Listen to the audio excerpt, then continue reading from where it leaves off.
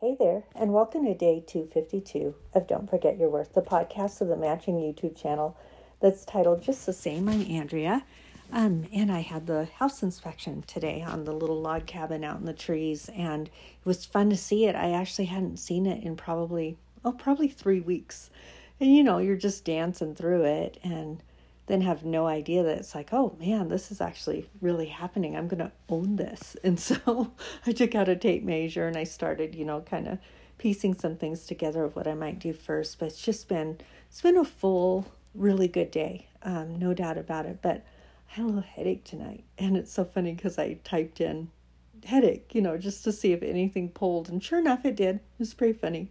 Here's an old piece from way back in the day. This would have been written about the year, well, it was written like in 2012, 2013, but it was written about the year about 1993 in there. So it's an old story, but I believe for everything, hopefully it'll be a good one. It's called Living, Loving, and so it begins. He had been fighting a migraine the full afternoon and evening.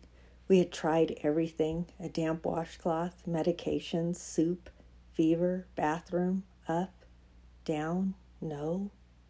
Sitting in his apartment living room reading, finally I noticed that the restless noises in his bedroom on the other side of the wall were steel, and my boyfriend of just 4 months was sleeping. I went into the room to make sure that he had finally fallen asleep. The only light was just a thin flood stream from the hallway door through which I entered, but I easily found the man that I loved, that I had never told him I loved before. Making sure to not make a peep or chance waking him, I brushed my extra long hair into a side ponytail with my hand, like a woman about to drink from a small drinking fountain stream, and I bent over and kissed his dead asleep forehead and softly whispered, "I love you."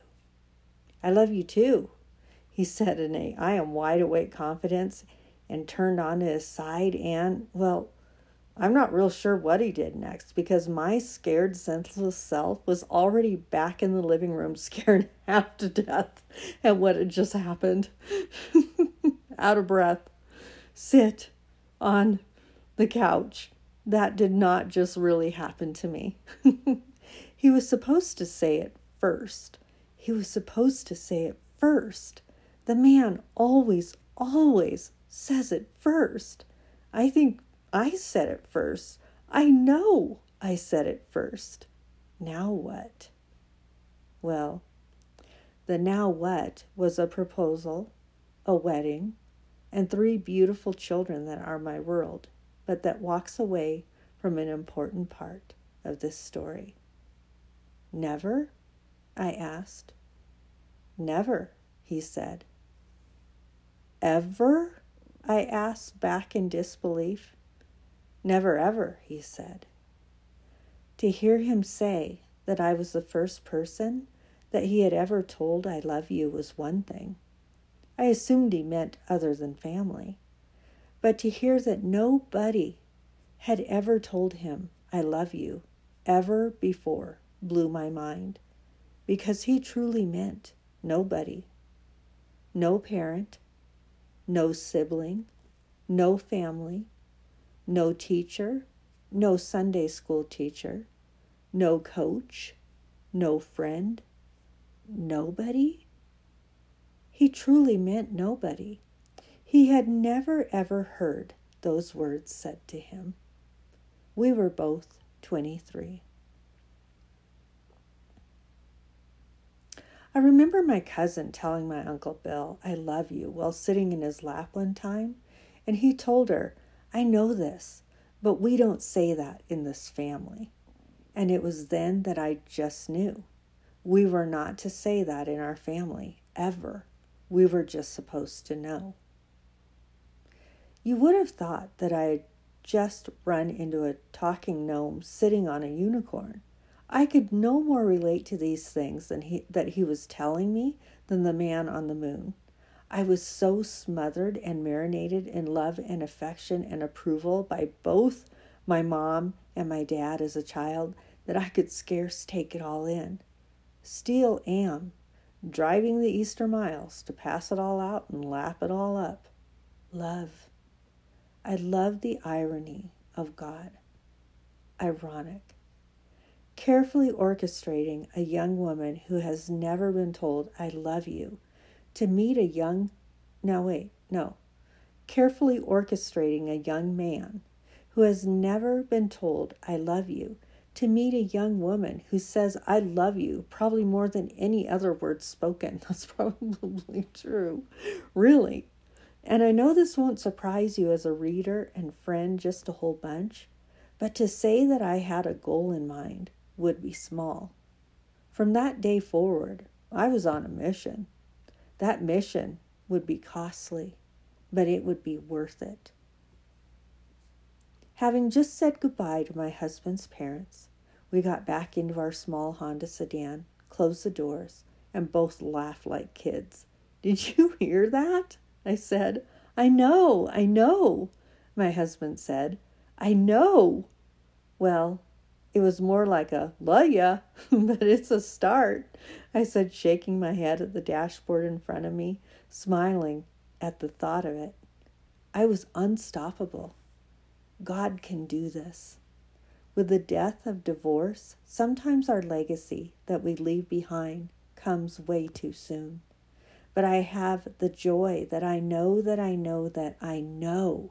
that the way that I love made such a difference to that family that will only benefit my family, my kin, and the kingdom. My children now hear his parents tell them that they love them. It may not be real loud, and it may not be real often, but that is what God made this mama for. I love them right loud. Some of you need to know that Jesus loves you so much that he gave his life up for you. Jesus loves you. Some of you need to know that Jesus needs to hear you say, I love you, Jesus, just a bit more often. I love you, Jesus. I thank you, Jesus.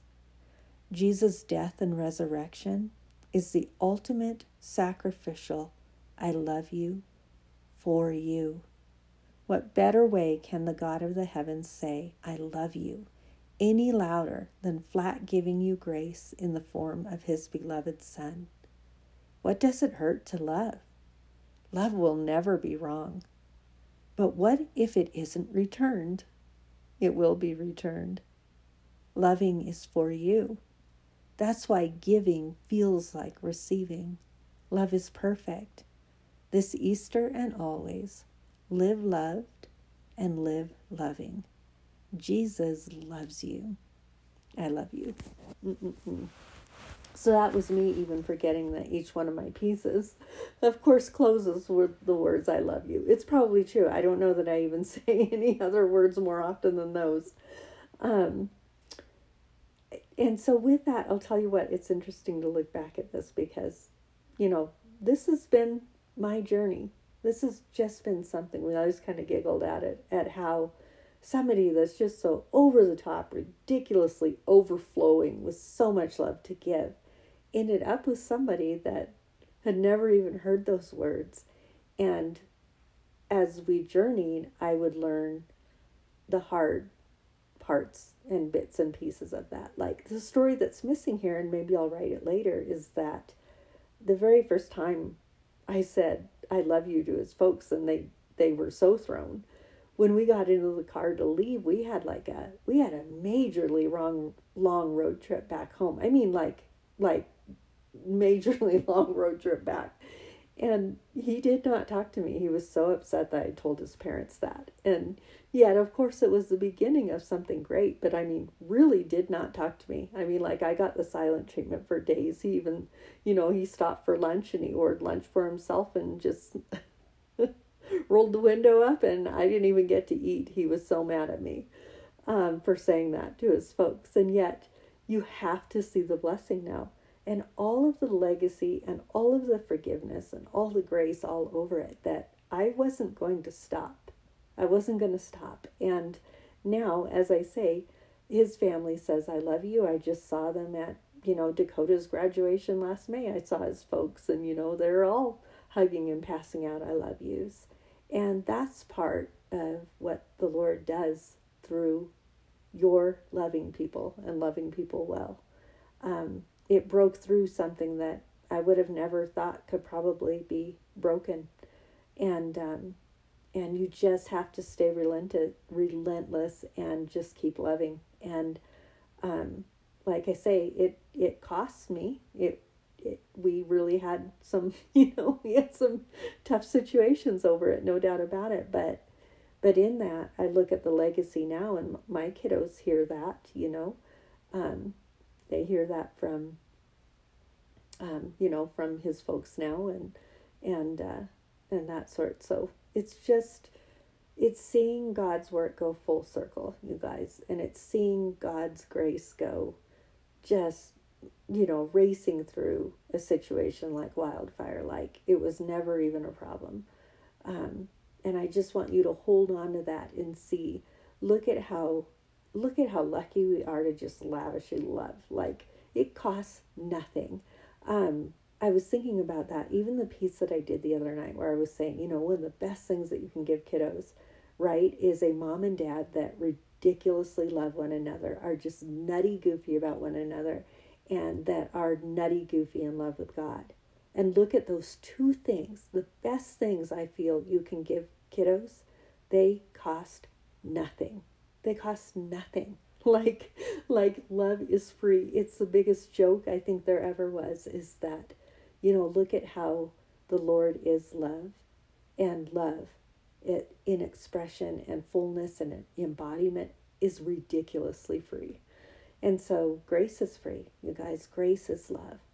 And so I just look at all of these things that sound so simple and so small, and yet they are the whole point, like so magnificently big and brilliant, and the whole point. And so I challenge you, I kid you not, do what you can to love really, really well. And part of loving is forgiving really, really well. And part of forgiving is forgiving yourself. I have to daily. So with that, you guys, I hope you're blessed by that little story. I'm sure it seems different, funny, and weird. I can't even tell you how unusual it was for me, to come across it. Later, would I learn the severity of it? Oh yeah, I definitely learned the severity of it. The severity of someone that can't experience love, that can't experience empathy. But I don't know that I'd change it for anything. I have absolutely loved what I have learned. That sounds so funny, but I'm not sure I'd change it. So you guys have, of course, a great night, and I will be chatting at y'all tomorrow. Have a good one. Take care.